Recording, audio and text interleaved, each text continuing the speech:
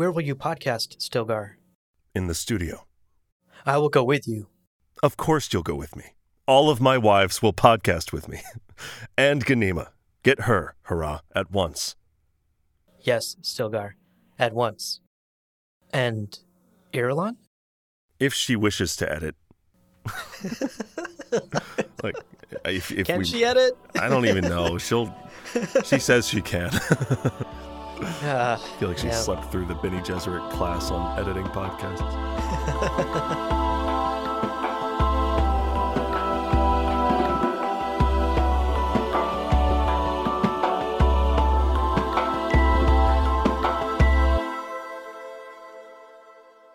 Welcome to Gom Jabbar, your guide to the iconic world of Dune. We'll be exploring the themes, philosophies, and characters found in the sandy depths of this vast universe, from Frank Herbert's groundbreaking novels to the adaptations on film and TV. My name's Abu. My name is Leo. And Leo. Yeah. Didn't feel like we'd ever make it here, but here we are. The penultimate episode of our Children of Dune book club series. That's wild. For as long as this book is compared to Messiah, and also how dense some of these chapters are, yeah. I know we're only doing 50 pages at a time, but good heavens, some of these 50-page chunks have been an adventure. They truly have been, yeah. And here we are with the end in sight. Yeah. It'll be this episode, and we'll be wrapping up the book next episode. Let's, as usual, before we dive into today's reading, make Shout Out Mapes proud and cover our housekeeping. Hell yeah. Well, as always, today's episode will contain no spoilers beyond the pages and books covered thus far. So, if you haven't read beyond what we've read today, don't worry. We're not talking about it. That's right. And a reminder that the best way to support us is to become a patron over at patreon.com/GomJabbar. You'll get cool benefits like completely ad-free episodes, bonus clips and bloopers every single week, and an invite to our Discord server where you can talk with us directly and get to know our wonderful geeky community. We all love Dune. It's what brought us together. Yeah. Of course, we must also shout out our Kwisatz Haderach level patrons, Case Aiken, Matthew Good. Gents, join us on this Dune Top tonight. We got a still tent. We got food. We got to talk about the future of humanity. You two are the only ones we trust to help us figure this one out. And I swear to God, if you suggest us killing you, it's stupid. We'll have your bodies, all right? Our plan will proceed apace. Yeah, exactly. Thank you both so much for your generosity. And of course, that thank you extends to all of our patrons. Y'all are the reason we can continue to put the time and effort we do into making this show. It's true. Thank you so much. Another great way to support us is to check out our merchandise store at gomjabarshop.com. We've got art and hoodies and t-shirts and tote bags and some other fun things. So check it out. Custom designed Dune stuff. If you like Dune, you might find something you like, especially because there's a holiday coming up. Probably. Yeah, that's right. Yeah, look at that. Great way to support us. We appreciate everything. Indeed. Okay, last bit of housekeeping. We love to hear from you as you read along with us. So email us at gomjabarpodcast@gmail.com. Send us your thoughts. Send us your questions. A reminder that once we complete the book club, we will have one final mailbag episode. So check that schedule in the show notes. Make sure you send those emails in time for us to include it in that final mailbag. Once again, that's gomjabarpodcast@gmail.com. All right. Well, with Shout Out Mapes smiling ear to ear, so proud of us for taking care of our housekeeping. Indeed. Let's go over today's episode. And again, y'all know the drill. Basically, we're going to start with a summary of today's chapters. Then we're going to dive into our takeaways. And then we'll wrap up with some yummy, yummy spice morsels brought to you today by trying to understand a whole new world religion. Indeed. Yes, that's the plan. That's right. But before we dive in, as usual, let's take a short break. Don't go anywhere, folks. We're going to dive into these chapters right after this. See you in a minute. Another day is here, and you're ready for it. What to wear? Check. Breakfast, lunch, and dinner? Check. Planning for what's next and how to save for it? That's where Bank of America can help. For your financial to-dos, Bank of America has experts ready to help get you closer to your goals. Get started at one of our local financial centers or 24/7 in our mobile banking app. Find a location near you at bankofamerica.com/talktous. What would you like the power to do? Mobile banking requires downloading the app and is only available for select devices. Message and data rates may apply. Bank of America N.A., member FDIC. Welcome back, everybody. Buckle up. Let's get into it. Today's chapter summary starts with chapter 54. And Lord, this is a banger of a chapter. My God. Is a winner, if ever there was one. We're at the showdown of the century, Leto II versus the preacher. Using the word versus lightly there. Son versus father, worm versus Messiah. Wormy boy versus Messiah. Indeed. This is also one of the densest chapters in the book, so you might have seen this coming. We're going to be talking about it during the takeaways. Right. We've got two Kwisatz Haderachs basically duking it out on a prescient stage. Yeah. So every line is dripping with internal meaning. We're going to talk about it during our takeaways. For now, let's just kind of briefly summarize what happens. We begin the chapter with Leto waiting for his father along the path he knows the preacher will take.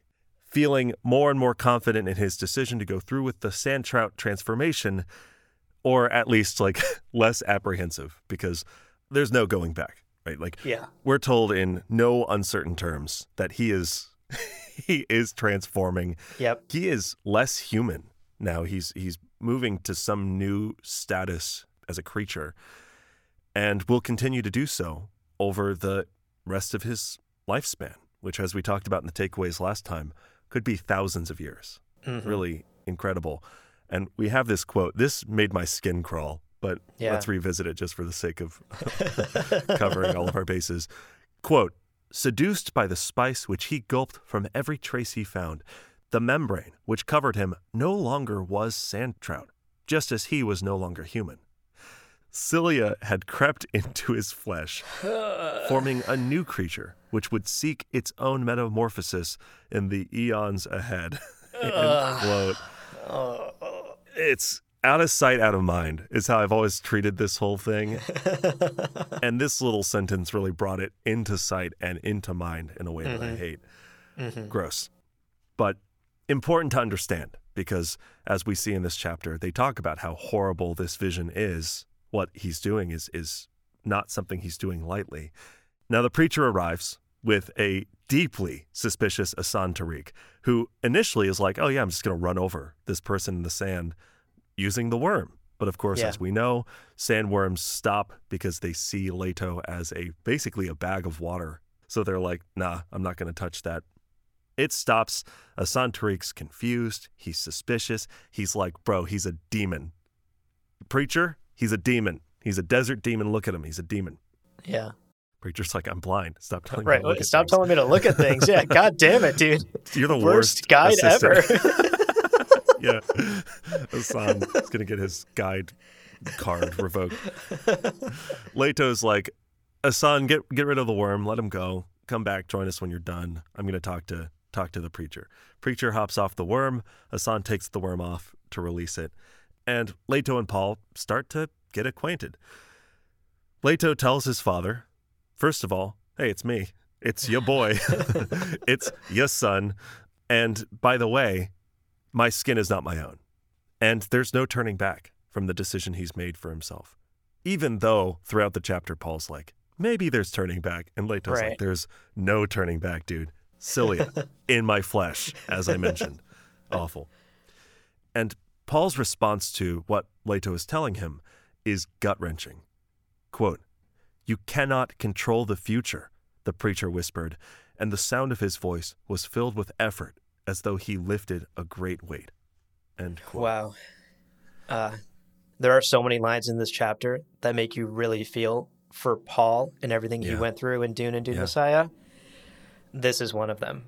you know? Yeah. And for what it's worth, Leto knows this. Like, Yeah. Paul is really preaching to the choir here.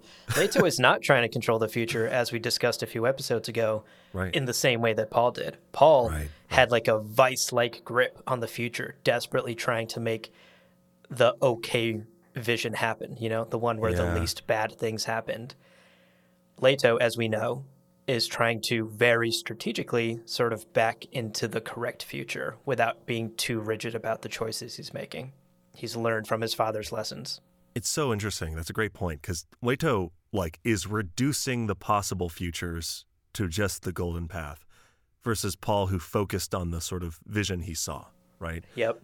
So it's this sort of reductive method versus Paul kind of fixating and attempting to, as you said, control and use that power to manipulate. Right. Yeah, super, super interesting stuff.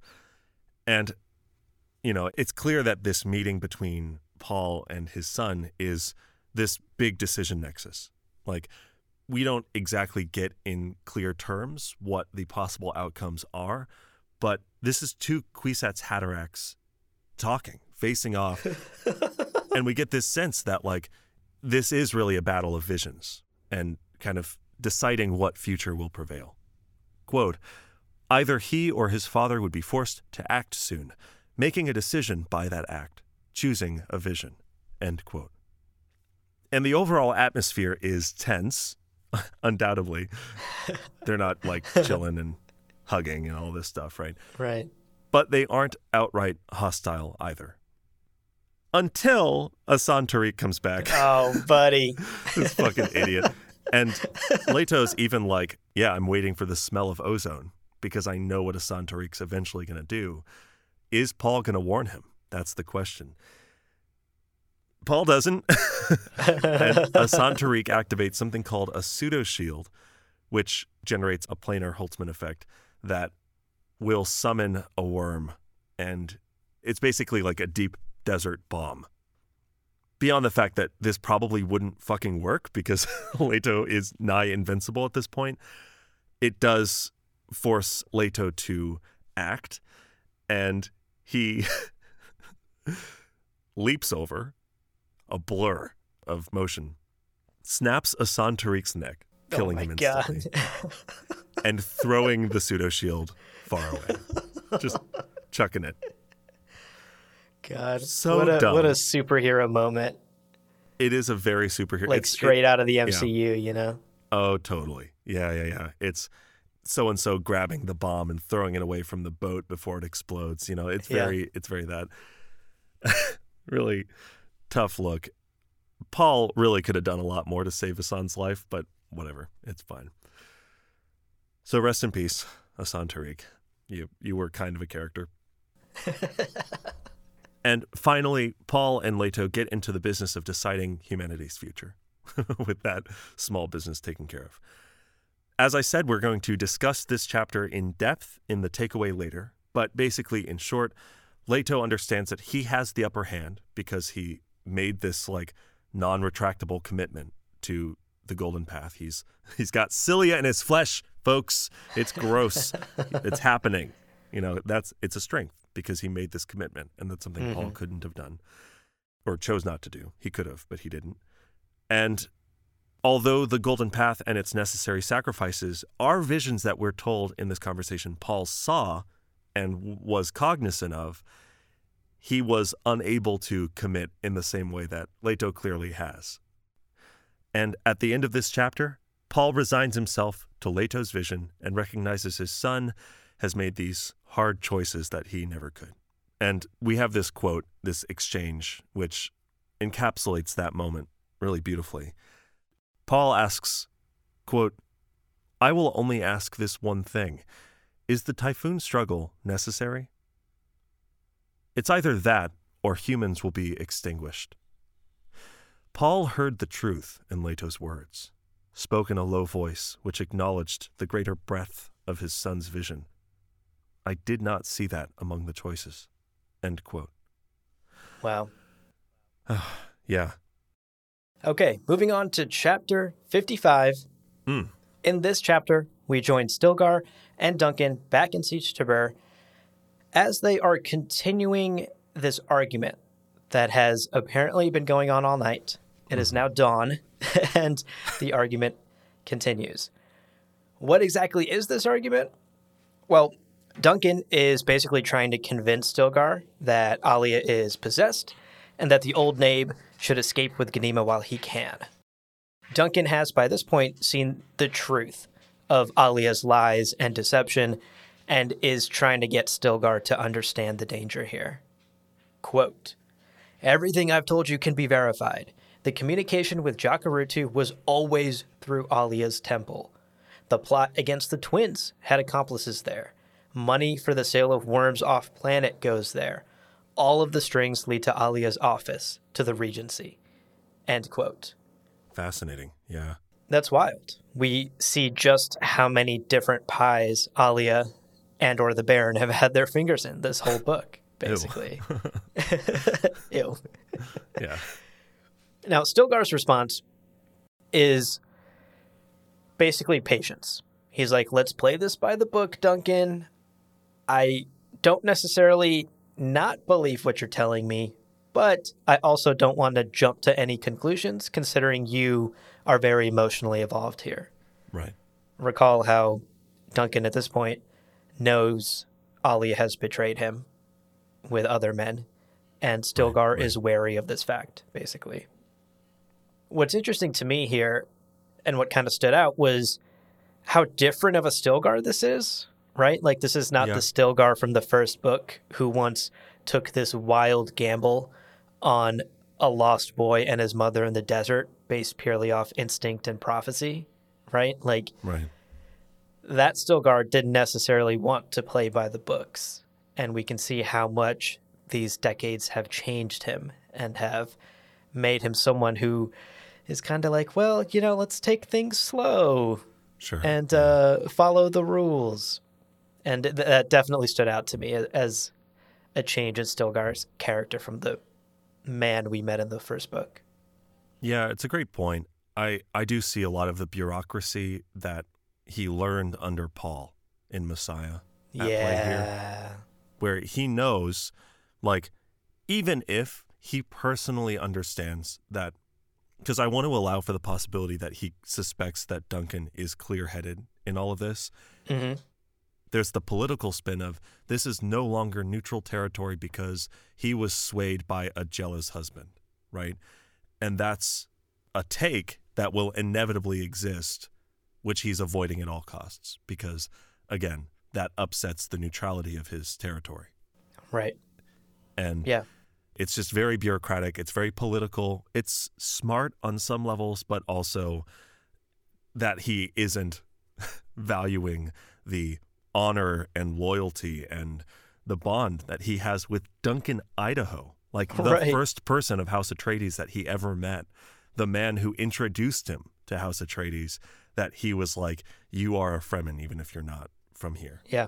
Like, it is so understandable and frustrating from both perspectives. Yeah, that's a great point. He is trying to take the more subtle path, whereas Duncan is just like, who are we knifing next? You know, like, he's trying to maintain some some political savvy here. That's an excellent point as well. Speaking of who are we knifing next? Yeah, hello. Hold your horses, folks.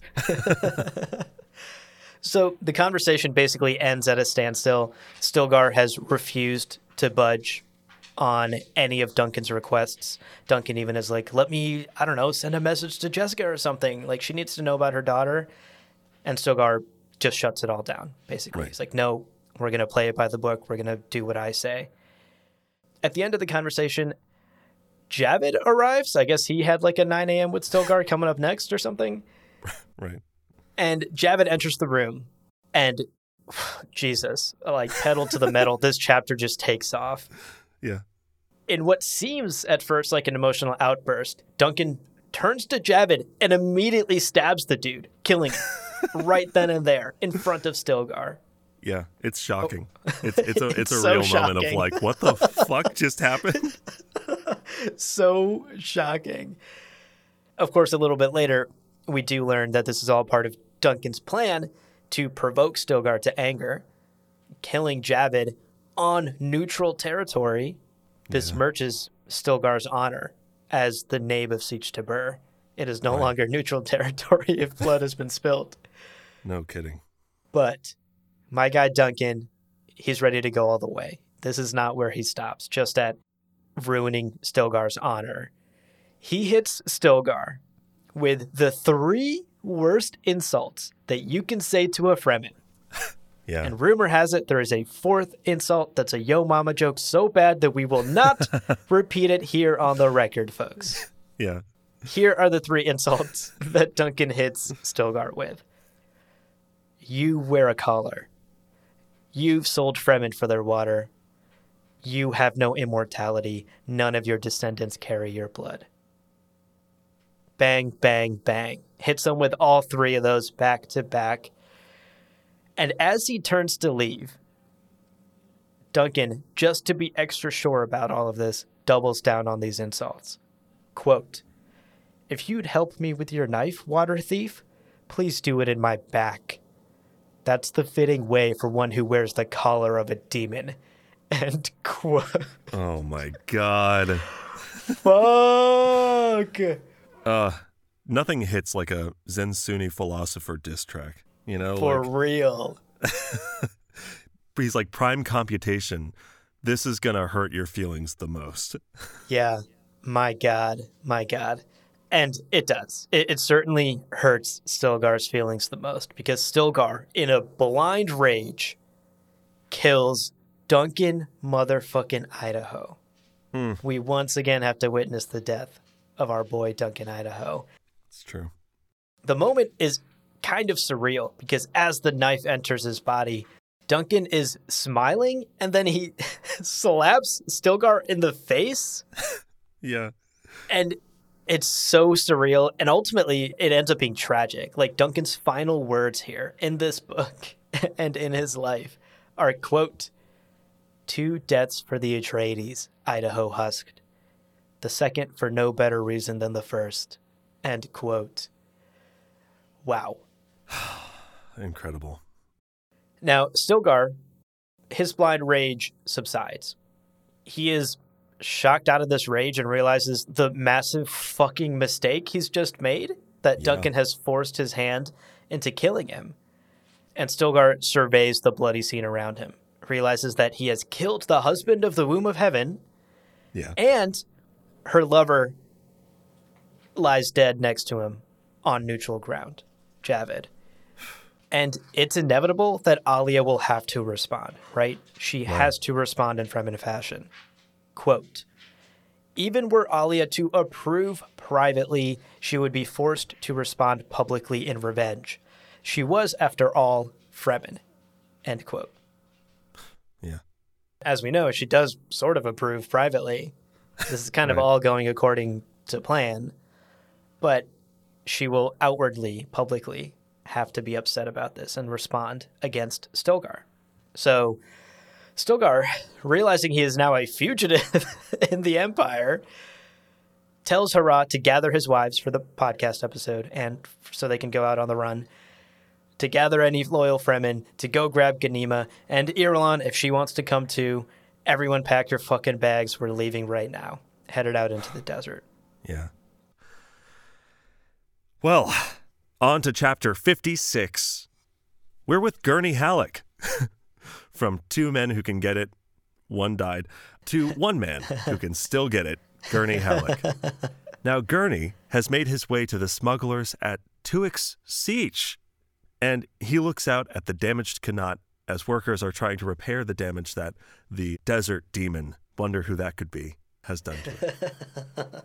In a fucking incredible aside, we're told that Gurney rolled up to this siege with unprecedented drip. So good. This is unbelievable. Quote, the smugglers here had been astonished, no kidding, to learn that he, an off-worlder, had captured a worm and ridden it. But Halleck had been equally astonished at their reaction. The thing was simple for an agile man who'd seen it done many times. Jesus Christ. End quote. He's not a young man, folks. No, he's up there in his age. And he's like, oh, the most dangerous animal on the planet, capturing one, riding it in a way that most of the galaxy can't even fathom. Yeah, it's not a big deal. You're impressed by that? Wow. Okay, sure. So funny. Oh, I love it. What a legendary character. He's fantastic. Truly. Now, at the moment, Gurney is basically waiting on the smugglers to come to a decision about his fate.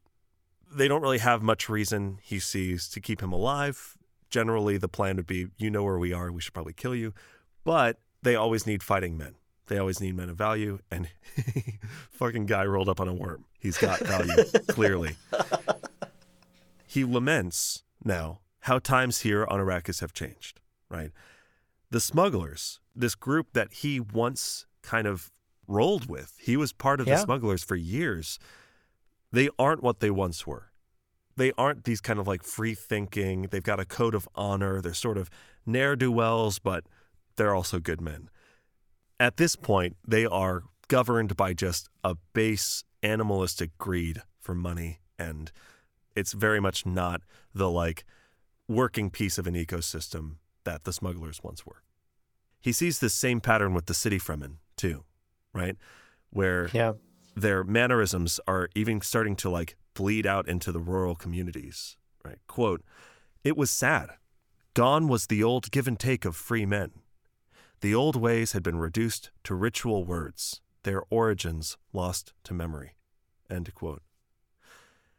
And as a man who has a history on this planet, it's really hitting home for him, like how kind of tragic this shift is, how visceral it is. Yeah. The chapter ends as a Sietch attendant named Melodies arrives to tell Gurney that the smugglers have basically decided to allow him to join them. They're like, okay, you can join us. I mean, they'd be fools not to. The guy fucking rolled up on a worm.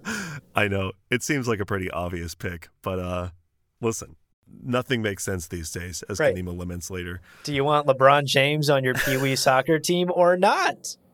Soccer team? Oh, fuck. I fucked that up. Yeah. No. You don't. We're drafting LeBron. American football. Let's get Steph Curry in there. It's going to be great. Who's that on the line? It's the smallest, like, yeah, that's so funny. Listen, LeBron, if you ever hear this, I'd draft you for my soccer team. Yeah, I don't know. He's an athlete. I'm sure he's good at soccer also. Yeah, no shade at LeBron. Totally. Yeah, he's probably better than me. I don't know. It's so funny. Oh, God. Can you tell we both love sports? Okay. Whatever. My point has been made. Keep all of that, Jeff. Let's move on. Let's move on. Gurney can tell from the attendant's tone that this is a temporary sanctuary. This is not a permanent position. This is not some honor-bound contract that'll last forever. He is as likely to be sold out here as anywhere. And he even thinks to himself, yeah, as soon as I can leave, I'm going to steal an ornithopter and leave. Yeah. The final lines of the chapter recall one of my favorite characters, Esmar Tuek, and his legacy, as Gurney is kind of reflecting on all of this. Quote, "He thought of Esmar Tuek, for whom this siege had been named. Esmar, long dead of someone's treachery, would have slit the throat of this Melodies on sight." End quote. Yeah, he would have. Yeah, he would have. Esmar Tuek. Gosh. Alrighty, let's move on to chapter 57. Here we join Alia back in the keep as she learns about Javid and Duncan's deaths from our guy, Buer Agarbes. Right. In this moment, we are given another horrifying example of how much the Baron's influence has grown, because Alia is literally seeing the world differently. Quote, "Alia saw him as though he had been split into two images, one with a serious face and opaque indigo eyes, a worried expression around the mouth. The other image, sensuous and vulnerable, excitingly vulnerable. She especially liked the thickness of his lips." End quote. Baron, get out of here. Jesus Christ, Baron. Now, Boyer is standing here in the keep giving a full report on what has happened, what has gone down in the not-so-neutral territory of Siege Tabr. And he tells Alia that Stilgar is the one that sent him to deliver the news. Alia then commands Boyer to find and kill Stilgar and promises him that once he does, she will name Boyer the new Nabe of Siege Tabr. However, she doesn't send him off immediately after Stilgar to go hunt him down. Quote, "You are not dismissed. I must consult you privately and at length on your plans to take Stilgar." End quote. Which is just the dumbest innuendo I've ever heard. The Baron has no game. Yeah, it's no subtlety. Yeah. No subtlety whatsoever. Alia turns to an attendant and is like, "Take this guy, go wash him, go perfume him. He smells like worm. It's gross. I'm about to bang him." It's like there's like no subtlety here. It's awful. Which is also not an Alia thing to do. Alia's fucking Fremen. She's a Fremen. He smells like worm. Get out of here, Baron. That's a sign of like maturity. It's a sign of worldliness. It's a sign of capability. And he's like, ugh, perfume him for me. Wild. Again, these little unspoken details that are very much Baron's influence on Alia and her preferences. Totally. Yeah, I mean, like, Fremen guys are spraying themselves crazy with Axe Body Worm Edition. Like, that's attractive out in the desert. Yeah. Coming to the merch store soon. Scent a worm. So to round out this chapter, Alia then heads back to her private chamber in just a heartbreaking scene. Basically has a breakdown. She starts with overwhelming rage and then collapses into uncontrolled grief. And the grief is actually triggered, tragically, when she recognizes one of Duncan's buckles nearby, discarded on the floor. Yeah. And this buckle triggers memories that are just so visceral that Alia's true reaction to hearing about Duncan's death, her love for him, her grief for losing him, are actually able to bubble up through the surface of the Baron at the top. You know, the Baron is just horny, trying to fuck Boyer. Right. And that buckle is what kind of breaks the abomination, or at least cracks the curtain just enough for the sunlight of Alia's true reaction to bleed through a little bit. The chapter ends on just a gut-wrenching and terrifying final look at how Alia's psyche is clearly just coming apart at the seams. Quote, "She felt she had become two people. One looked upon these fleshly contortions with astonishment. The other sought submission to an enormous pain spreading in her chest. The tears flowed freely from her eyes now, and the astonished one within her demanded querulously, 'Who cries? Who is it that cries? Who is crying now?'" End quote. Oh, God damn it, that is so sad. She can't even fully be present with her grief because this other part of her is just like, stop crying, what the fuck?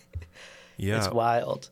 Or like Alia is so buried now that the love she had for Duncan and the profound sense of loss is this like unexplainable weird sensation that's coming from somewhere. Where is it? Yeah. It's coming from Alia. And the fact that we're kind of riding along, we keep seeing Alia's name. Alia said this, Alia thought that. But Alia is so gone that it's this weird sensation. It's almost a reversal, right? Where Alia Atreides used to have these internal voices that were separate from who she is. Now Alia's feelings are separate from who she is to us and who she is narratively. Yeah. It's almost literally unbearable. Fucking sad. How dare you be such a good writer and make that so visceral? That's a quote that really hit me in the feels for sure. Yeah.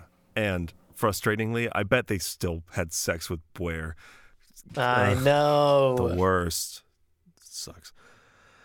Well, anyway, that carries us to our final chapter today, chapter 58. And in our final chapter, we've actually been nearly a year. This is a time jump. We're forward. It's like 10, 11 months. It's been a while. And this is after Stilgar's escape into the desert, as we join Ganima and basically the rest of these Fremen fugitives, Hurrah, his wives, the whole podcasting squad out in the desert, in this abandoned town that they're kind of settling in for a few days. Now, shockingly, Stilgar has been basically thriving. He's loving it. He's living, laughing, and loving the whole way. He's got some traveling pants or something, traveling jeans. Is that the thing? Yeah. Quote, although he carried a price on his head, which once would have bought a planet, Jesus. Stilgar seemed the happiest and most carefree of men. End quote. Incredible. He's whistling. He's walking around. He's great, doing little dances here and there. He's having a blast. Ganima, anxious, worried. She's worried about this political turmoil in the Imperium, and she's kind of trying to count what allies do we have out there, and it's a short list. She's struggling a little bit. But despite that struggle, she, quote, felt remarkably free here. The inner lives no longer plagued her, although she sometimes felt their memories inserted into her consciousness, end quote. So, dang, even Ganima's like, man, it's nice to be on the move again, right? Recall that Fremen, for many, many years, for hundreds of years, thousands of years, would move siege to siege, or they would be on the move all the time and then return back to the siege and then go out on the move. And they weren't exactly nomadic, but they definitely were not the kind to be walled up in a siege during political bargaining. And that is a very new thing. And Ganima, who's lived thousands of Fremen lives, it's one of those, I'm sure it feels good in so many ways. Definitely. That was my sense of it as well, is both Ganima and Stilgar are shockingly doing better than they have this whole book, because they are now living this old Fremen lifestyle of being on the move, of allowing the whims of the desert to move you wherever you need to go for survival, for food, for shelter. That's a very deeply Fremen lifestyle that we know is no longer present. The culture has been changed so much over the last decades that the Fremen are no longer living the lives they once did. And that was my read on this situation as well, similar to what you're saying, that part of the reason why Stilgar and Ganima feel so weirdly free, even though they're running for their lives basically every day as the forces of Alia chase after them, is because they are getting in touch with those Fremen roots again. Well, from Ganima's thoughts, we learned that the Desert Demon, a.k.a. Leto, Wormy Boy Atreides, has been very busy the last almost year. Of 9 new settlements, 8 of them were abandoned, forced to abandon ship, because he swung through and destroyed all of their water traps and their qanats.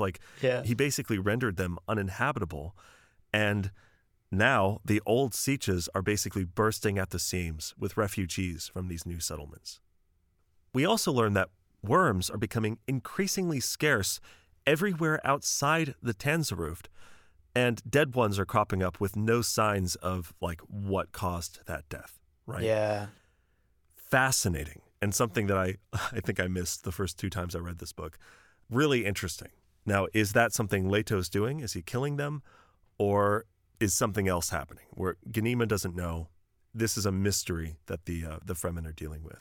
Right. And Ganima's mind wanders as she wonders how things have gotten so out of control and how, as I said earlier, how few allies they have left. Mm-hmm. Quote, nothing made sense anymore. Nothing. End quote. I identify with that some days. Yeah, that was me while Leto was covering himself in sand trout. Yeah. I was like, nothing makes fucking sense anymore, or nothing.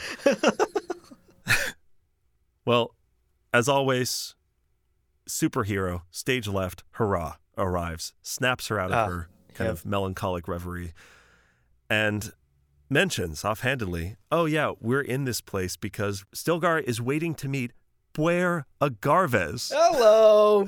Yeah, the guy fucking a year ago with the lips or something. Ugh, weird. In this abandoned town. This is a meeting place for them. By the way, he's been hunting them. Literally, he has been hunting them for almost this full year. So Ghanima is like, that's a terrible idea. What the fuck? That's awful. Right. Why did no one tell me? He's the dude Alia's been hooking up with for the last year. Are you kidding me? This is a trick. This is a trap. There's nothing good can come from this. What is Stilgar thinking? Stilgar's in the background whistling as he's like working on something. So Ghanima's frustrated. She's angry that this has been decided without her, and she's basically like, we've got to get out of here. We should not have this meeting. Let's go. Haraz's like, no, Stilgar knows what he's doing. Ghanima's like, I'm going to go talk to him. So she storms off to confront him about this, but he just waves her off like a child, right? Falling into that pattern that happens with preborn so often, seeing her for the 10-year-old she is, right? Yeah. Although it is kind of funny because she responds to this by hiding in an abandoned house and just like curled up in a ball, like pouting, basically, which was like a very child response. She's like, I'm not a kid. And then she's like in a room, like, Yeah. He hates Stilgar. I'm like, it is a weirdly childlike response, but she recalls, as she's sort of fuming in this house, words from someone. I wonder who. She can't remember who that person is, but she remembers the words, quote, if we can immobilize them, things will go as we plan, end quote. Whew. Yeah. What a set of chapters. My God. Things are moving so quickly here in the final act of the book. So that rounds out our chapters for today.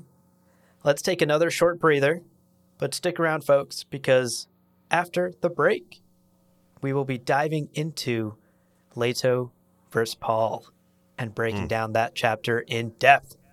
You won't want to miss that conversation. So stick around, and we will see you in a minute.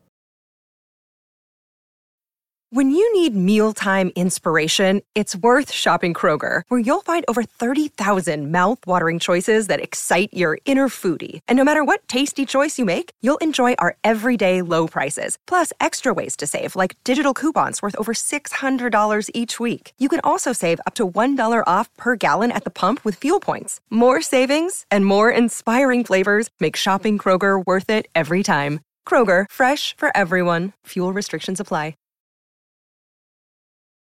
Welcome back, everybody. Hope you enjoyed your break. Yeah, let's get into the takeaways today. And beginning with a doozy, Leto versus Paul. The showdown of the century. Mm-hmm. So, getting started, as a refresher, recall that the stakes here could not be higher, right? We are discussing literally whether or not humanity will be extinguished, as Leto puts it. Yeah. They're like, option A or option B, we have to decide. And that's what's on the table here. That's what's at stake as these two Kwisatz Haderachs are basically chatting, working all of this stuff out. Yeah. And from the very start of this conversation, it's clear that Leto has the upper hand. He committed fully in a way that Paul never could or never did. Quote, Leto possessed two advantages. He had committed himself upon a path from which there was no turning back, and he had accepted the terrible consequences to himself. His father still hoped there was a way back and had made no final commitment. End quote. Yeah. So even now, Paul is like, oh, maybe there's a way out of this. Are you sure you can't go back? Demonstrating this to be true. Demonstrating that he's not ready to commit to the golden path, even though Leto tells us it's really the only choice. Yeah, recall bold decisions from last episode, right? Hashtag bold decisions. Like, he just ate a handful of wasabi. He was like, this will rule out 6 possible futures. I'm doing it. Paul's like, I could never do that. It's too much wasabi. It's so much. Definitely rules out the future where your stomach isn't hurting. Whatever it takes for the golden path, all right? Tummy aches, part of the golden path, all right? Yeah, inevitable. Get the cilia in there. That'll fix it. So Paul recognizes in this conversation that he's on the back foot, but he is still desperately trying to convince his son that there must be another way. He's like, no, there's got to be. It's the cilia? You're going to do the whole cilia thing? maybe it's not too late. Quote, Leto looked up to the top of the dune where his father stood, still defiant, but defeated. That was Paul Muad'Dib up there, blind, angry, near despair as a consequence of his flight from the vision which Leto had accepted. End quote. Wow. What a way to describe the former Messiah. Yeah. Blind, angry, and near despair. It's so true, yeah. So as we continue into this conversation, we get that brief little interruption from Hassan Tariq, whatever. Leto took care of it. Yeah. The conversation then turned towards what happens next, right? Again, Right. We're figuring out the future of humanity. Paul asks Leto if he truly understands the universe he is creating with the decisions that he's making. And Leto reflects on this, on how he is kind of the one with the control now. He is the captain now. Yeah. Quote, he was the sighted man in the universe of the blind. Only he could scatter the orderly rationale because his father no longer held the reins. End quote. Yeah. That's wild. That's confirmation to us as the reader that this is truly Leto's universe and we are all living in it. Right. Yeah. And it's a realization that's dawning on Paul here as well. He's recognizing that he no longer has control because he can actually no longer even see in his visions how Leto will manipulate those reins, right? All he really sees now is the consequences of Leto's actions.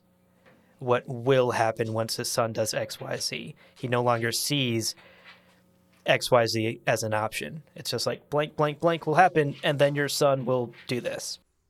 Right. So Paul asks Leto if he's ready to accept those consequences, right? You are about to transform over the next thousands of years into something utterly inhuman. You're already well on your way. Are you ready for that? Yeah. And Leto knows that this question isn't just about the physical. We already know the physical transformations happening. He knows that Paul is also asking about the mental changes that will happen over thousands of years, the changes that'll lessen the humanity in him, which, quote, would inflict themselves upon the worshipers, end quote. Basically, what effects would a crazy god / Cilia being who lives thousands of years, like what effect will that have on humanity beyond just the physical? That's what Paul is asking. Are you ready to take on that responsibility of shaping humanity in such a dramatic way? Leto, for what it's worth, doesn't answer this question directly and instead does a bit of a pivot and brings up the false final words of Muad'Dib that were repeated by a priest. I love this so much. I love this so much. Quote, now I do what all life must do in the service of life, Leto said. You never said that, but a priest who thought you could never return and call him a liar put those words into your mouth, end quote. I love Paul's response to that, where he's like, they're not bad last words. Right. Like, listen, I'm not complaining. That's pretty sweet. Right, I'll take it. I actually said, damn, my balls itch. Those were not eloquent, Right. Yeah, it's so fascinating. And what's fun is we talked about this back in Messiah, right? Like in our final Dune Messiah Book Club episode, we talked about how a guy named Tandis reported that Paul's final words were, quote, now I am free, end quote. And we discussed in that book club episode how maybe not his final words, right? Like maybe Tandis is just making shit up because Muad'Dib is so legendary, right? He's a god at this point. Of course, his final words are going to rumor and myth, not going to be what he actually said. And will be what people put in his mouth. Here in Children of Dune, we get confirmation that's exactly what happened when Paul walked out into the desert. His final words were put in his mouth because he is legend beyond just being a human. It also struck me that Leto not answering his father's question here is quite telling, right? His dad is like, dude, you're going to change physically and mentally. You will no longer be human, and that's going to have a profound effect on humanity. Are you ready for that? Leto doesn't say, like, yes or no. He doesn't say, yes, I'm ready for that, Dad. To me, that's telling, because he has made this ultimate sacrifice. It's a very personal sacrifice of his own humanity in order to save all of humanity, right? And basically, no one outside of Paul and Ghanima will ever know the truth of that, or at least never know the extent of that, of his sacrifice. Right. And in fact, later in this very conversation, in this chapter, Leto acknowledges that he will come to be hated. Quote, "For a time they'll call me the missionary of Shaitan too," Leto said. End quote. Yeah. Shaitan being the devil. Right. That is so interesting to me and speaks to some of the humanity that is still left in Leto here. I sense that he's scared. He's walking towards this path because he knows he has to. It's his responsibility. But that doesn't mean it has to be an easy thing. And it doesn't mean that he can't be scared of what's to come. And him maybe dodging the question speaks to that fear. Yeah, I also think about, recall when Leto is first discovering the full breadth of the power that he possesses, he mentions not even Ghanima can know about the true extent of his powers, right? He's like, I can't even tell her about this. Yeah. And I think about that affecting this as well, because you're right. It's this insane sacrifice that he's making, but it's a sacrifice in spite of power that he can't tell anybody about. No one in the universe. Yeah. So, like, it is tragic in a way that only Paul and Ghanima can understand, but even they will fail to see the breadth of what crazy power he has and can't utilize to make another choice. Right. So there's that side of it too. Totally. Great point. Well, at this point, Paul has basically accepted that Leto's committed. He's like, all right, you are covered in worms. Like, that's fine. Right. And there's nothing I can say that will change your mind. Even so, he's still got some fight left in him. Quote, "Paul's voice was old then and filled with hidden protests. There was a reserve of defiance in him, though. He said, 'I'll take the vision away from you if I can.'" End quote. Wow, hell yeah. That's so punk rock, yeah. Paul Atreides. Hell yeah. Also, kind of sweet. He's like, look at this terrible vision you've decided. You've committed. There's all this terrible stuff that's going to happen. I'll take it from you if I can, right? Like, you know, you could read that not only in like, I'm going to stop you, but also I'm going to protect you from these terrible things you're deciding to do, basically. You know, there's kind of a weird prescient father moment. But Leto reveals that he will enforce thousands of years of peace under his rule. Quote, "And those forms of violence which I permit, it'll be a lesson which humankind will never forget." End quote. Yikes. We have spent like 1,700 pages talking about how dangerous stagnation is. Yep. And Leto's like, here's the plan. Stagnation, baby. And Paul's like, fuck, that sucks. That's awful. And this is the behavior of a tyrant. As we know, as Paul knows, the ultimate rule of a tyrant subjugates the people and leads to this stagnation and dormancy. And stagnation is death. Yes. These are patterns and connections that we've been drilling home since literally the first pages of the first book. But Leto intends to act as the ultimate example, to teach humanity once and for all to fear tyrants and embrace uncertainty. This is similar to Paul realizing the guild navigators, right, were choosing this safe way out. No, you have to be bold. You have to reject stagnation. Well, clearly you can't lead by example. So Leto's like, nope, this is how we're going to do it. It's going to be bad. Everyone's going to hate it. It's what we're going to do. That's wild. I mean, it's truly taking the idea that you have to get burnt before you fear fire to the extreme. Right. Leto's like, I'm about to motherfucking burn all of humanity, so everyone is afraid of the fire of tyrants. One at a time. It's wild. And as we said earlier in our summary, Paul saw a lot of this in his own visions as well of the future. Right.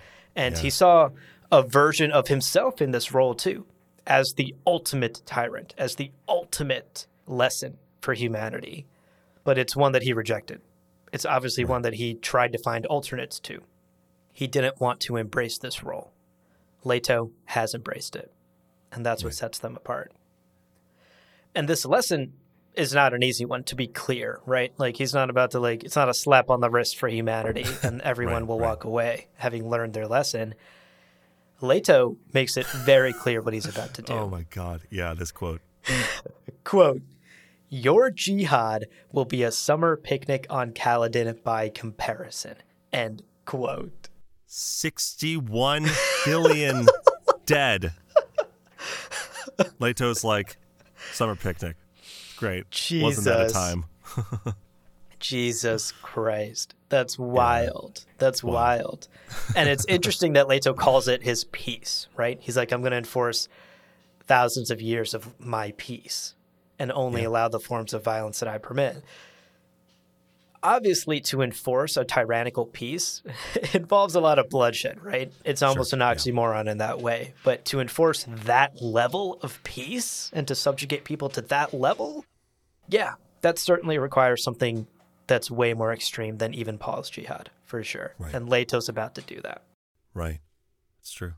Now, obviously, speaking of Paul's jihad, we saw, and we talked a lot about how in Dune Messiah, Paul is struggling with what he has done, what he has been forced to do. He is just racked with this guilt about what his jihad and his rule and his godhood have unleashed upon the galaxy.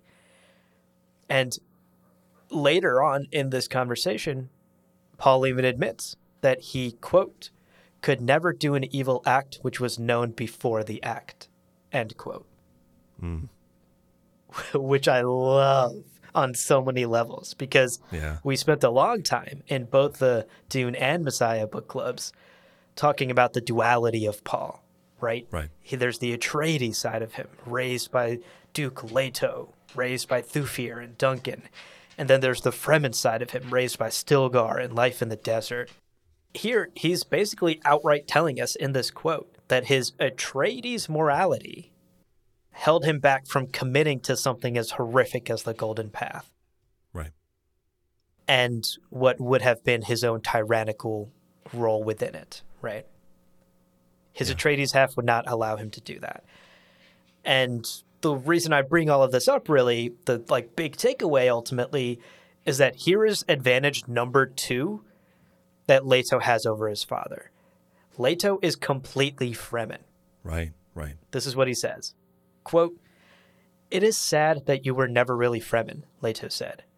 "We Fremen know how to commission the Arifa. Our judges can choose between evils.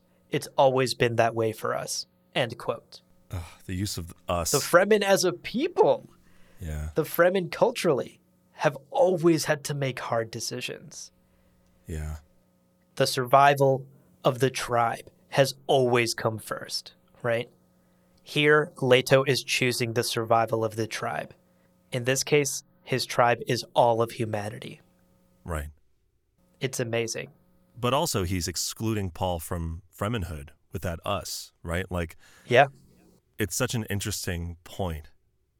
No matter how much Muad'Dib was kind of claimed by the Fremen, Paul was always an outsider, and even still is, as the preacher, this kind of tool being used by the people at Jacurudu. Yeah, that's such a good point. I love it. The layers to this conversation. So good. Well, getting back to the conversation, Leto repeats his request that Paul return to Shulak with him, but Paul refuses. This leads us to this moment where Leto offers to return the Atreides Hawk kind of signet ring, right? And we get probably one of the saddest moments in this entire book. Yeah. Oh, God. Yeah, buckle up, but with your sad buckles this time. Quote, "If I'd only died," Paul whispered. "I truly wanted to die. when I went into the desert that night, but I knew I could not leave this world. End quote. Oh my God. The fact that he whispered it just makes it Yeah. so much worse. If he yelled this, not as bad. Whispering, it just sounds so defeated, and so it's tragic.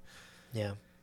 And we learn in this exchange that the Fremen of Jacurutu found Paul, as he knew they would, basically, Right, right. after the events of Messiah, and wanted his visions.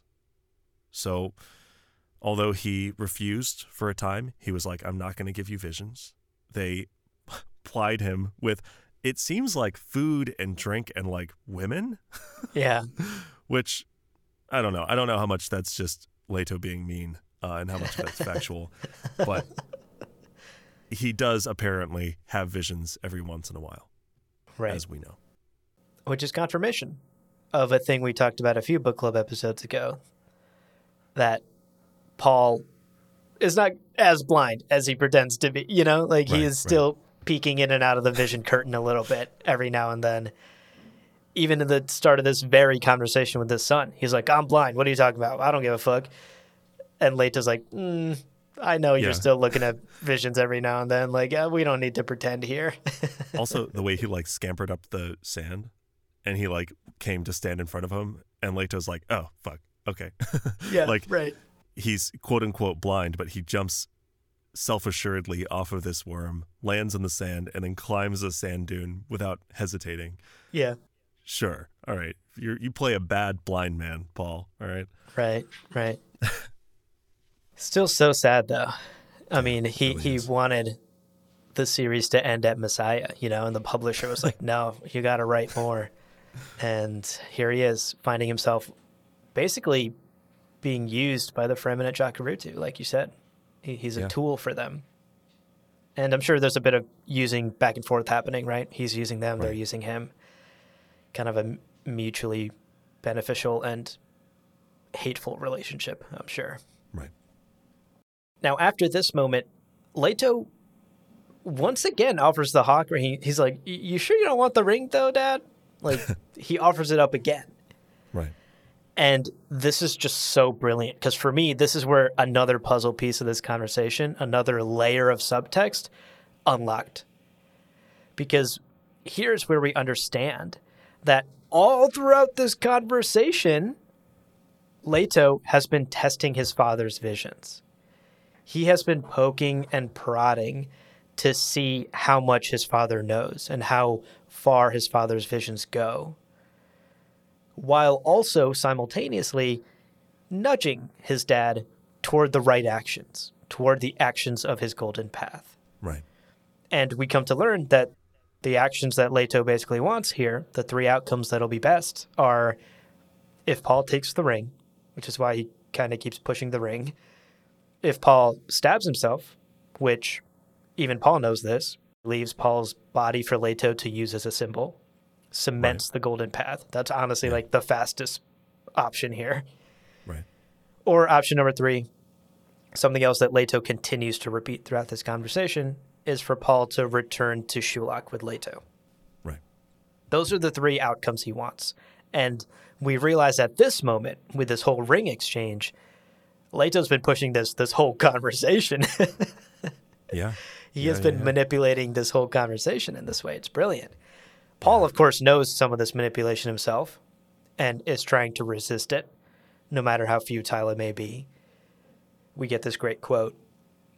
Quote, Paul knew he could not win, but he hoped yet to nullify that single vision to which Leto clung. End quote. So again, that little flame of defiance still in him. Yeah. As much as Leto is poking and prodding Paul's visions, Paul is doing the same to Leto as well. Where can I find the edges? Where can I get an edge on my son to stop this from happening? One thing he does try here is he straight up asks. He says, Leto, are you a good Fremen? And like a good Fremen, will you allow a blind man to find peace? Let me walk out into the desert and die, like I wanted to back in Messiah. Right. Leto immediately is just like, no, No. that's not going to Nope. happen. Like, no debate, no nothing. Yeah. Clearly, that is a path that won't support the golden path, right? That is an option and an outcome Leto does not want happening here, and he simply will not allow his father to do that. And that's Paul once again testing the edges. What if I get him to let me do that? That might stop the golden path. And Leto's like, yeah, that would stop the golden path. Not going to happen, bud. So the conversation continues, and Paul basically agrees to be taken to his old friend Gurney Halleck. It's a moment where Leto even realizes the limits of Paul's vision, because Paul thinks Gurney is still working for the sisterhood and hasn't yet realized that Gurney is no longer working for Jessica or for the sisterhood. Right. And this is so sad, so beautiful. I got quite emotional at this moment. Paul tries one last-ditch effort here. He asks Leto if he can touch him. And this is kind of the moment where I personally teared up a little, because I was like, has Paul ever hugged Leto? Right. His whole life? Is this maybe the first moment father and son are this close to each other and can embrace even? As touching of a thought as that is, this seemingly tender moment has some has some tension as well. Right. Because Paul is a very sneaky little hobbit and is basically looking, again, for a way to break the golden path. Quote, "Not even a poisoned knife will harm me now," Leto said. "I'm already a different chemistry." Tears slipped from his sightless eyes, and Paul released his grip, dropped his hand to his side. End quote. Yeah. So, as much as Paul was trying to embrace his son and touch him, he was also looking for a weakness in the membrane, where a knife could perhaps go stabby stab and put an end to the golden path. Wild stuff. Yeah. It's funny. I didn't get that from the reading, but I absolutely see what you're saying. And I'm like, oh shit, I missed that. It's so subtle. Neither of them is obviously saying any of this out loud. Right. But it was pretty clear to me that Paul, on one level, yes, is trying to just touch his son and embrace him as a father. Yeah. But on another level is like, it would also be convenient if I could find a hole in the armor. I just saw it as like, as we know, Paul can't see Leto. He has no vision of Leto because Leto's invisible as a prescient being. So Paul knows the metamorphosis that Leto's going to go through, but has no idea of what it looks like, basically, or like what the reality of it is. Yeah, so true. I also saw this as like, you're probably right? He's probably looking for like, okay, is this an option for me? If it'll do X, Y, and Z, like maybe I can do this. But certainly I also saw this as like a tender moment of curiosity and like, I've never seen what you look like in this moment. Can I fucking feel the worm suit? Yeah. And also, oh, and your face is still your own. Interesting. Okay. Yeah, like I wasn't sure how that was going to work out. Right. But yeah. And then Leto's sort of saying, isn't this fucking crazy? Like poison will not work on me. And that was already kind of true from the Bene Gesserit, like metabolic control. But yeah, poison knives, still a risk for most people. Not for Leto. Not anymore. Yeah. I just don't think he'd even bring that up if he didn't know Paul was thinking it, right? Oh, sure. Like why bring up a knife unless you're responding to something you know your dad is thinking in this moment and just getting ahead of it, right? You're getting ahead of the PR crisis by being like, no, don't even think about it, Dad. Yeah. Knife's not going to do shit. Yeah. So like I just don't think he would have brought it up if it was just a tender moment. I think it's definitely both. It's an emotional tender moment, but it's also Paul once again testing the edges of the vision and trying to break the golden path. Right. Yeah, no, it's a good point. And ultimately the conversation kind of starts to wrap up with this other heart-wrenching moment as they discuss Alia and her abomination. Quote, Paul buried his face in his hands. His shoulders shook for a moment. He lowered his hands, and his mouth was set in a harsh line. There's a curse upon our house. I prayed that you would throw that ring into the sand, that you'd deny me and run away to make another life. It was there for you. End quote. Wow. And Leto is like, okay, sure, but, quote, at what price? End quote. Oh, it's so good. Cold, chilling. Yeah. And you're right, there's this curse upon our house. Again, looking at Paul's trauma around everything he tried There's banners across the universe carrying my father's name. And what is House Atreides? What is it? And now it's this curse. It's this cursed group of people, this bloodline, this cursed bloodline. But the implication here is that if Leto had ignored his responsibility and chosen a quote-unquote normal life, right, maybe with Sabiha, she makes good coffee after all, Yeah. he'd be effectively condemning humanity to extinction, right? Yeah. Yep.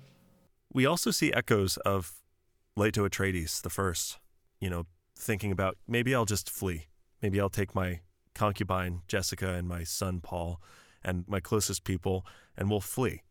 We'll flee this Imperium. We'll just go to some far-off place.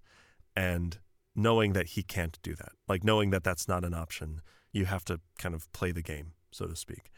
Now, obviously, he was just kind of seeing this as a political truth, but here, Leto is identifying the prescient cost of that sort of action. Paul's like, you could get out of here, have a life. Leto's like, no, that's really not an option, and we both know why. Yeah. Yeah. And this reveals to us Leto's third advantage over Paul. Paul was already in love with Chani when his visions showed him humanity's future, right? Mm-hmm.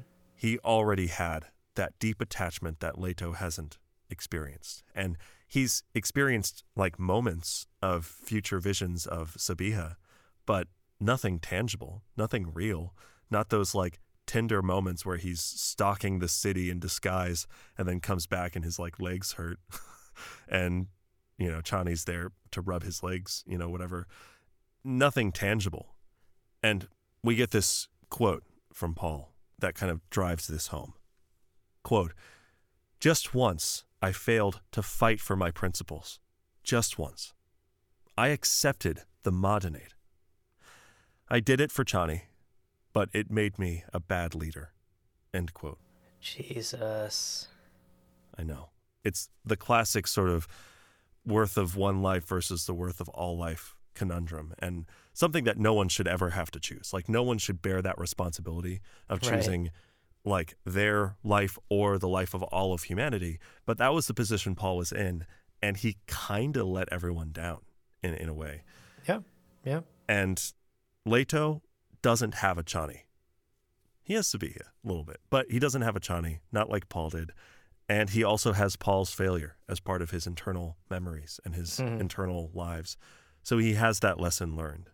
But despite all of his kind of protestations, Leto's choice is a necessary part of Paul's actions. And there's a real tragedy baked into that as well, that he's arguing with his own decisions in the past, basically. Yeah. And in the end, Paul accepts his defeat, right? Right. Right. Battle concludes, the epic showdown of the century, father versus son, wormy lad versus old blind man. Two gods, one doom.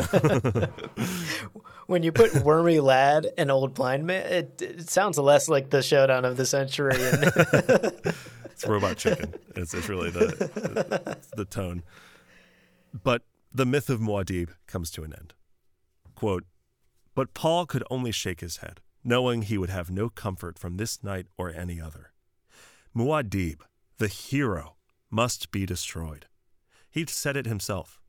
Only the preacher could go on now." End quote. Oh my God. That's it, folks. This right here, as far as I'm concerned, is where Paul Atreides dies, right? Yeah. Like, he is fully letting go of who he was and what he represented to this universe.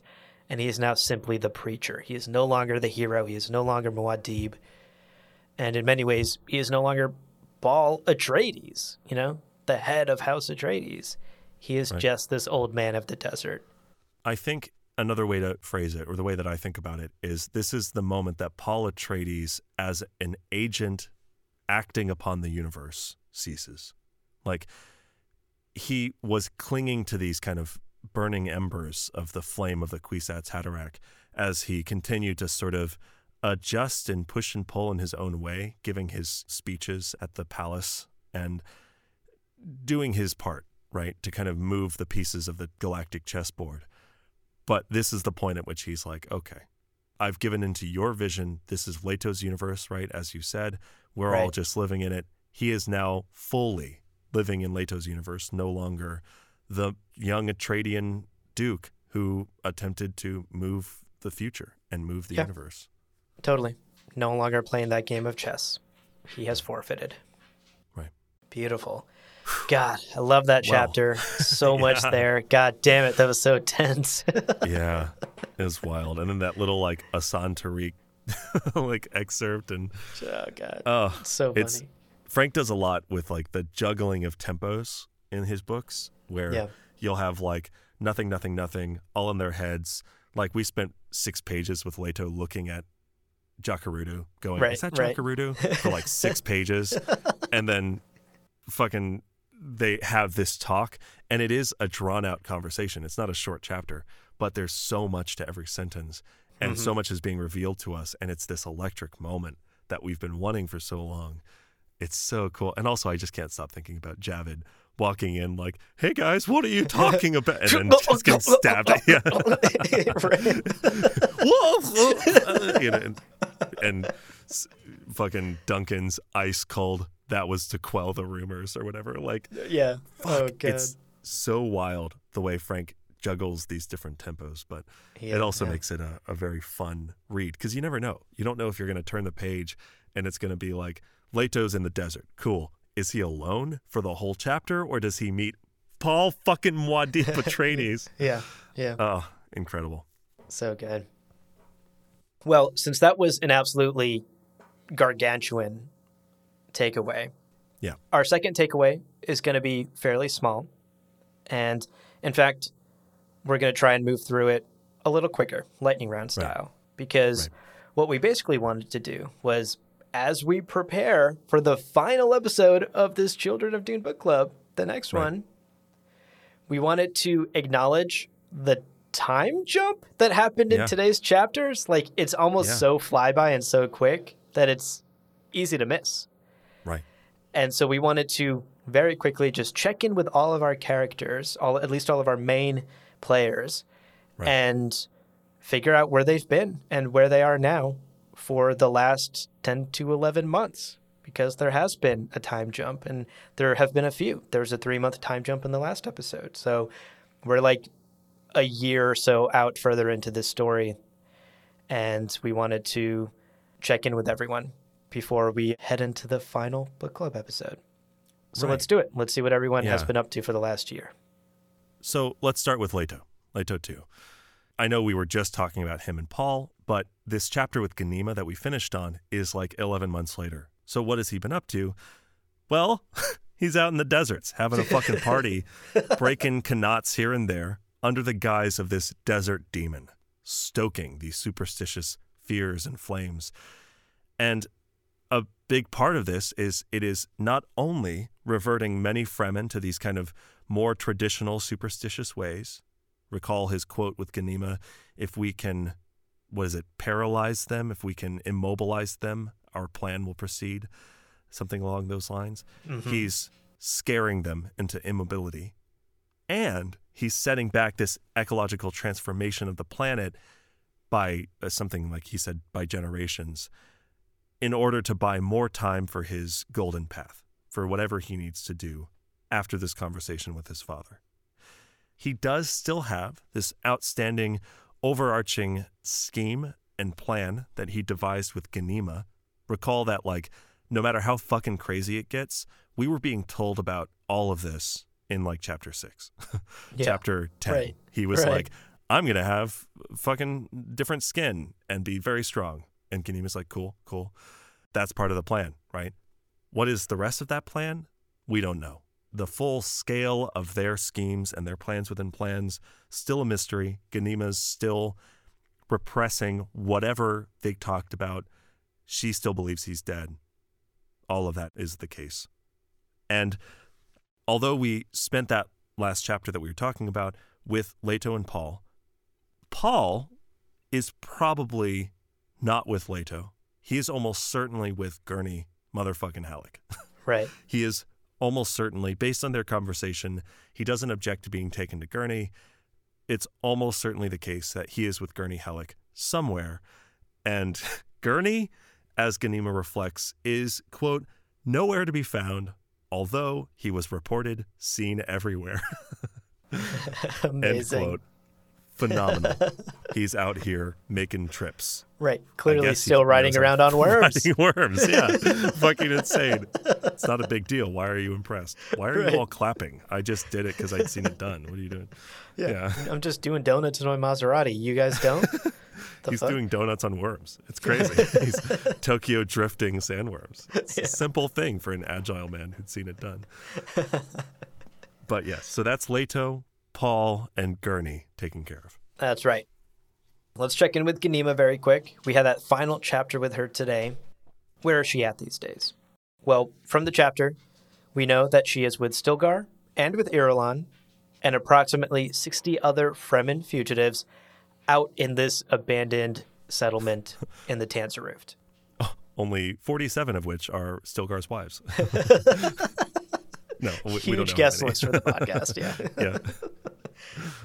We also learned from this chapter that her headspace is in a pretty similar place that it was 10 to 11 months ago. She is still hell-bent on killing Farad'n, Nice. who she believes is responsible for the death of her brother. She's feeling surprisingly good now that she's reconnecting to her Fremen roots, as we discussed earlier, out here on the run. And her inner lives are bothering her less and less, which is awesome. We know that part of the hypnosis that made her forget her brother's death also played a role in helping her suppress the inner lives, and it seems like that is still working pretty well for her, in addition to kind of returning to this Fremen lifestyle of moving from place to place. She's less bothered by her other memories, which is great. Yeah, she's also kind of committed to this plan of pretending to marry Farad'n to trick him to come planetside so she can kill him. Yeah. Speaking of which, let's talk about Jessica and Farad'n. Yeah. We are told that reports place them still on Seleucus Secundus. So we watched Farad'n, last time we were with him, graduate to status of Bene Gesserit. He is no longer Carino. He is now Bene Gesserit. So we have to imagine in this time, in this nearly year, Jessica and Farad'n have their own sort of plans within plans cooking. They never don't. Nobody doesn't have plans within plans. So they've got something going on. We don't know what. Could be whatever Jessica was working on, just now including him as a co-conspirator. We don't know. We'll see. Farad'n has apparently accepted the marriage proposal to Ghanima Atreides as part of this thing, but a date clearly hasn't been set yet. I can't tell if he knows she plans on murdering him. I have no clue, but I know that if a save the date for that wedding shows up, I am 100% going to be there, because it's either going to be a beautiful, lovely day of celebrating love and lifelong commitment, or it's going to be a fucking murder. So that's going to be exciting, and you don't want to miss it. What a wedding. I've been to a lot of weddings this year. I'm sure none of them compare to the wedding of Farad'n, Carino, and Ghanima Atreides. No kidding. We'll have to see. All right, next character we got to check in with is Alia. Yeah. We know that Alia is still posted up on that Regency throne. Right. And she is very likely at this point enacting Baron Harkonnen's wishes. That abomination continues to take her over. Right. And that probably involves sleeping with a lot of boys, like our guy, Buer Agarvis, and doing everything she can to ruin the name of House Atreides. Right. The Baron's two biggest goals in life. Right. Her aide, Buer Agarvis, who is almost certainly in this last year become one of her lovers, is on his way to meet Stilgar, as Hera tells us. And we also learn that it has been months of him unsuccessfully hunting Stilgar, because he keeps getting called back to the city to attend to his duties there, which to me is a very obvious indication that Alia and Buer are fucking. She's basically calling him back for booty calls all the time, and he can't go do his job in the desert. Middle of the desert, he gets a text, you up? He's like, fuck, yes! God damn, okay, fine, Jesus. when the Empress of the known universe is like, you up. You're fucking up, bro, right? Like, even if you're not up. Yeah, you don't leave her on read. Yeah, for real. Finally, it's worth noting about Alia. She is absolutely alone at this point, right? We're joking about she's sleeping with these guys. None of this is like actual true comfort to Alia Atreides. She is alone. She has lost Duncan. She has lost Stilgar. She has lost control of herself to the Baron. Yeah. And it's just worth acknowledging how tragic all of this is. That the Baron has effectively isolated her from anyone who would even remotely be willing to help her, and has used that as a way to complete his taking of the reins away from her. Yeah. She's utterly alone, and that's truly sad. It is. Alia, one of the most tragic characters in the story, as we've said time and time again. In any book ever. Yeah. Well, finally, we'll wrap this up. Again, we promised it would be quick with an honorable mention. Duncan, Idaho. Where's he at these days? No. He's been rendered for water, is the fact of it. Yep. The death still has claimed his moisture. Duncan, Idaho. Mentat, Gola, Zensuni philosopher, is dead. Yep. Again. Oh. Guy can't get a break. But he did go out on his own terms. He catalyzed a huge shift in the balance of power, right? He removed from Alia's grasp Ganima and Irulan and Stilgar's complacency. He shifted that balance of power dramatically, putting a real wrench in the cog of whatever power is now controlling his wife. Yeah. So, as always, rest in peace, Duncan. You earned this final rest. He did indeed. What a guy. What a guy. And those are our takeaways. Those are our big takeaways from today's episode reading, from today's assigned reading. We're going to take another final quick break, but stick around. As soon as we're back, we're going to jump into our spice morsels. I can smell them. They're ready to eat. It's going to be so good. Stick around. We'll be right back. Welcome back, folks. Let's wrap up today's episode with some spice morsels. Now, Leo, to kick off our spice morsels section for today, I'm actually going to hand off the baton to you because you went down such a rabbit hole for this first one that you deserve to take us through this journey. I could not do it justice. This is punishment. You're punishing me. Okay, I get it. That's fine. I'm glad you read that subtext. Great. It's always meaning within meaning. Okay, yes. Our first spice morsel is a doozy. This is a big boy. Paul, Abu Dur, the father of the indefinite roads of time. What's that mean? Well, in today's reading, we get this exchange between Leto II and Paul Atreides, a.k.a. the preacher. Quote, "If that's your vision, I will not share it," the preacher said. "Perhaps you have no choice," Leto said. "You are the fit Hakika, the reality. You are the Abu Dur, father of the indefinite roads of time." End quote. And naturally, I wanted to dig in. I was like, all right, yeah, let's go. Challenge accepted. Fast forward to having like 9 Wikipedia tabs open as I struggled to wrap my head around a very real, what seems beautiful and profound idea, part of Sufism, the religious body of beliefs. So I will walk you through what I sort of uncovered during my research, but I will start this with a disclaimer. This may only scratch the surface of the full meaning of all of this, and I wanted to say that I was raised Buddhist. I was not raised as part of any kind of Sufist belief system. So I want to encourage anybody out there with additional insight into what we're talking about here, or if I make a mistake or a mistaken interpretation, by all means, comjabarpodcast@gmail.com. Let us know. Our final episode will be a mailbag type thing. Happily, we'll include any insight you have to add to this conversation. But as I was doing some research about these terms as they pertain to Sufism, quite a bit started clicking into place in a way that I thought would be interesting to readers of Dune and fans of Frank's universe. So, beginning. Breaking the statement into halves, when Leto says, quote, "You are the fit hakika," the reality, what is he saying? Well, hakika, which is spelled almost the same, doesn't have the U, is one of the 4 stages of Sufism, which is a body of spiritual and religious practice within Sunni and Shia Islam, basically. I did some very basic research, and within that, saw a description of hakika as a sort of universal, profound, and undeniable truth, right? Like the true reality of the world. And to quote Wikipedia, I'm sorry. How dare you? I know, I'm sorry. It's such a high school move. To quote Wikipedia, all of my sources are Wikipedia.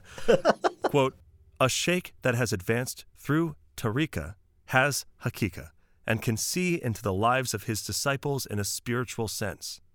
He has knowledge of pregnancies and sicknesses before his disciples tell him. He can see beyond the physical world because of his proximity to God and possession of hakika. Hakika is less a stage in itself and more the marker of a higher level of consciousness which precedes the next and final stage, marifa." End quote. So already you can start to see some of these concepts lining up with Paul's abilities as the Kwisatz Haderach, right? His ability, this advanced higher level of consciousness, this ability to see things that are not normally visible for a person. And it does seem like a pretty literal borrowing of this concept by Frank Herbert as he wrote this story. Leto says Paul is, quote, "the reality," which is an apt simplification of that above description, I think. Yeah. And the second portion of Leto's message, quote, "You are Abu Dur, father of the indefinite roads of time," end quote, seems mostly rooted in Dune-specific lore. Like, as I looked up Abu Dur, I saw that there is a location in the real world that may have the same name but doesn't seem to be significant in this way. And then father of the indefinite roads of time similarly seems to be a reference to like Orange Catholic Bible and Zen Sunni beliefs, not something from the real world. I could be missing something, but that's what I found. To break that down, by calling Paul the father of indefinite roads of time, I believe Leto is at once afflicting Paul with the responsibility of authoring these strings of fate that he's now having to like sort through as he finds the golden path, because Paul was the first Kwisatz Haderach, right? He was the one who authored this future vision that he created by looking at it. And he's referencing Paul as his own father, right? Leto, too, is born out of Paul's precedent, out of Paul's literal loins, but also out of the mistakes that Paul made are forcing Leto into these things. And keep in mind, all of this is in response to Paul saying, "No, I don't want to be a part of your vision." Leto is cementing him within that vision by giving him this title. Yeah.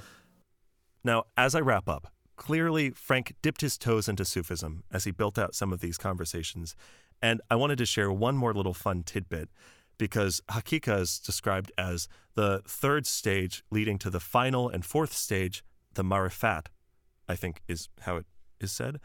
And Marifat is described as, quote, "knowledge acquired through experience. It is a term used by Sufi Muslims to describe knowledge of spiritual truth, Hakika, having lived through experiences," end quote. And I don't know about y'all, but that sounds a lot like Leto II's journey through this book, bringing life and personal experience to his almost infinite inner lives and this Kwisatz Haderach awareness that is blossoming. How do you then bring that to life and truth? And if Paul is Hakika, Leto II then becomes the final stage of this Kwisatz Haderach identity as Marifat, as the son of the father, which I just thought was all very cool and very interesting.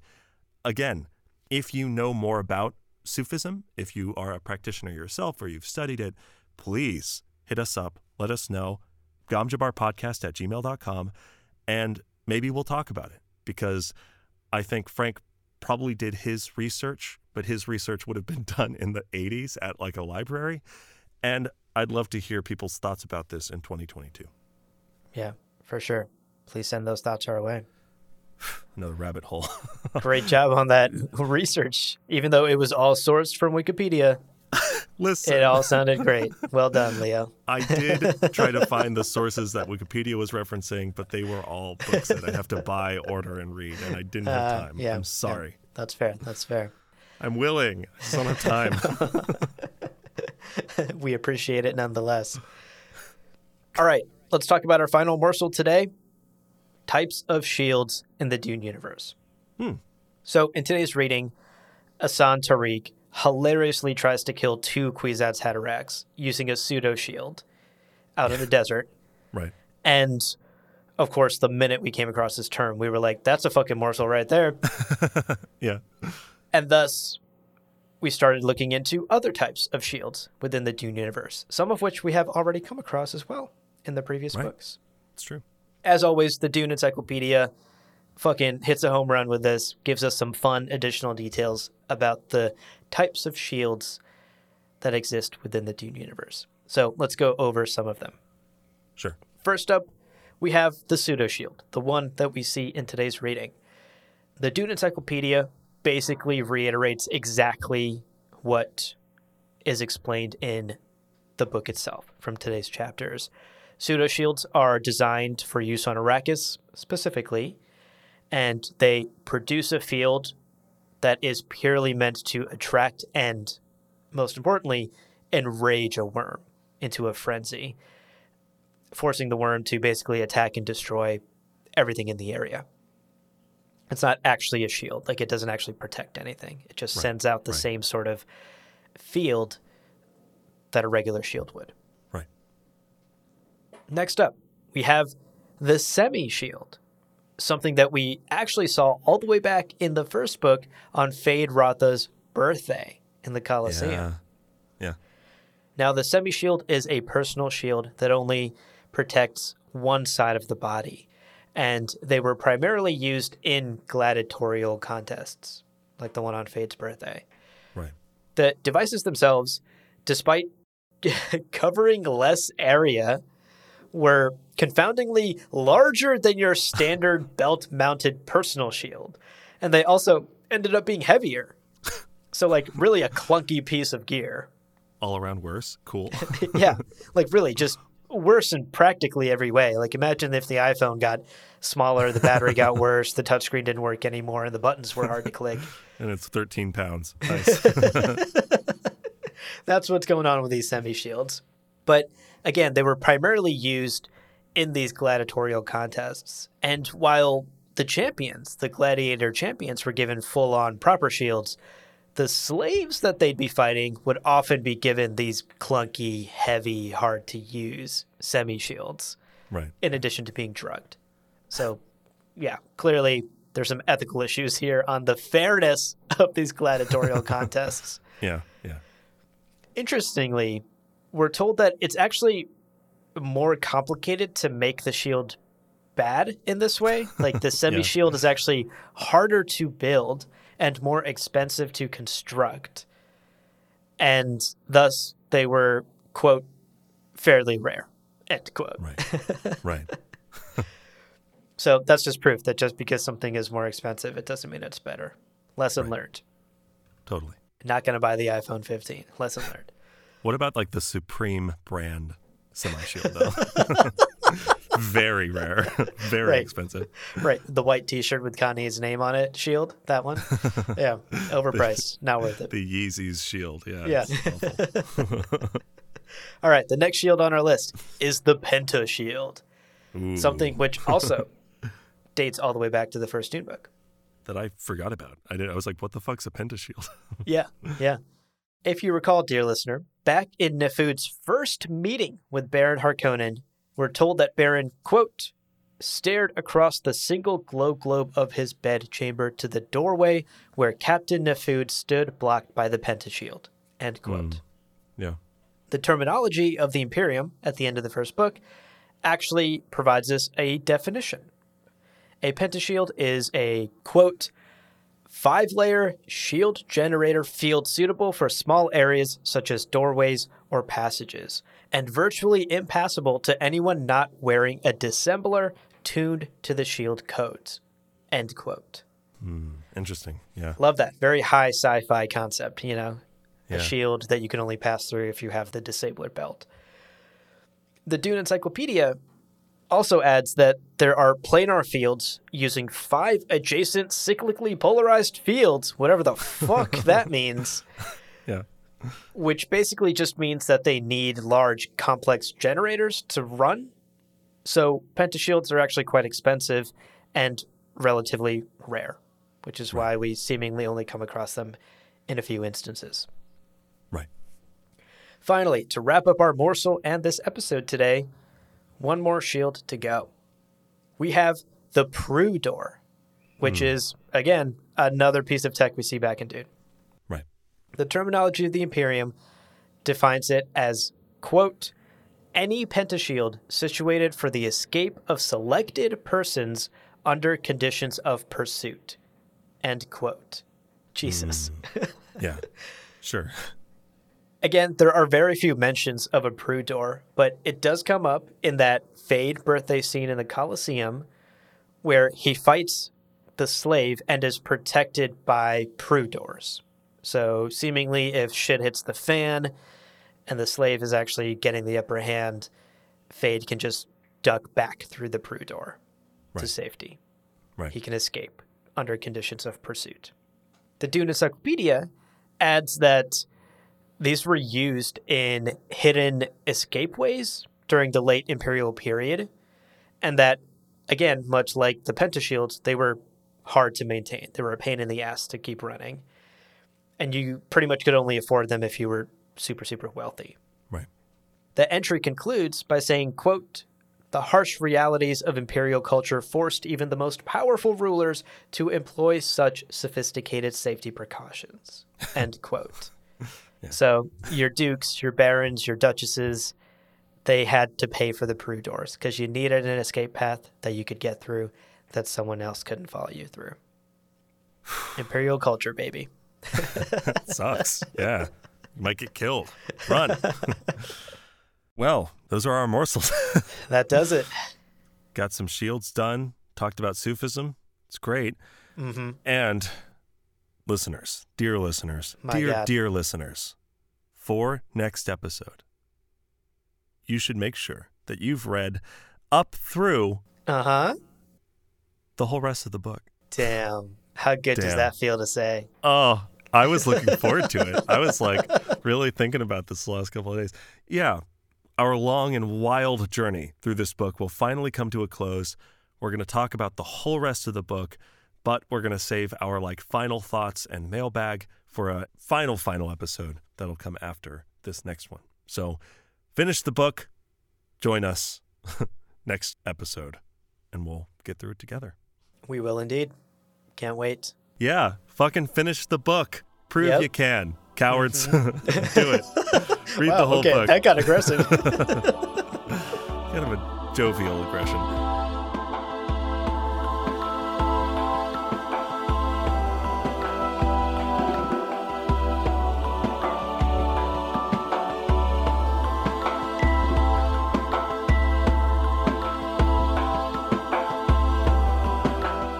Well, friends, there is no real ending. It's just the place where you stop the recording. But this podcast is always one step beyond logic, so help spread the word of Muad'Dib and leave us a review on Apple Podcasts and Spotify. And be sure to check out the other shows on the Lore Party Podcast Network on loreparty.com. You can also follow us on Twitter and Instagram at @lore_party. Thank you so much for listening. And remember, whoever controls the podcast controls the universe. We'll see you on the golden path.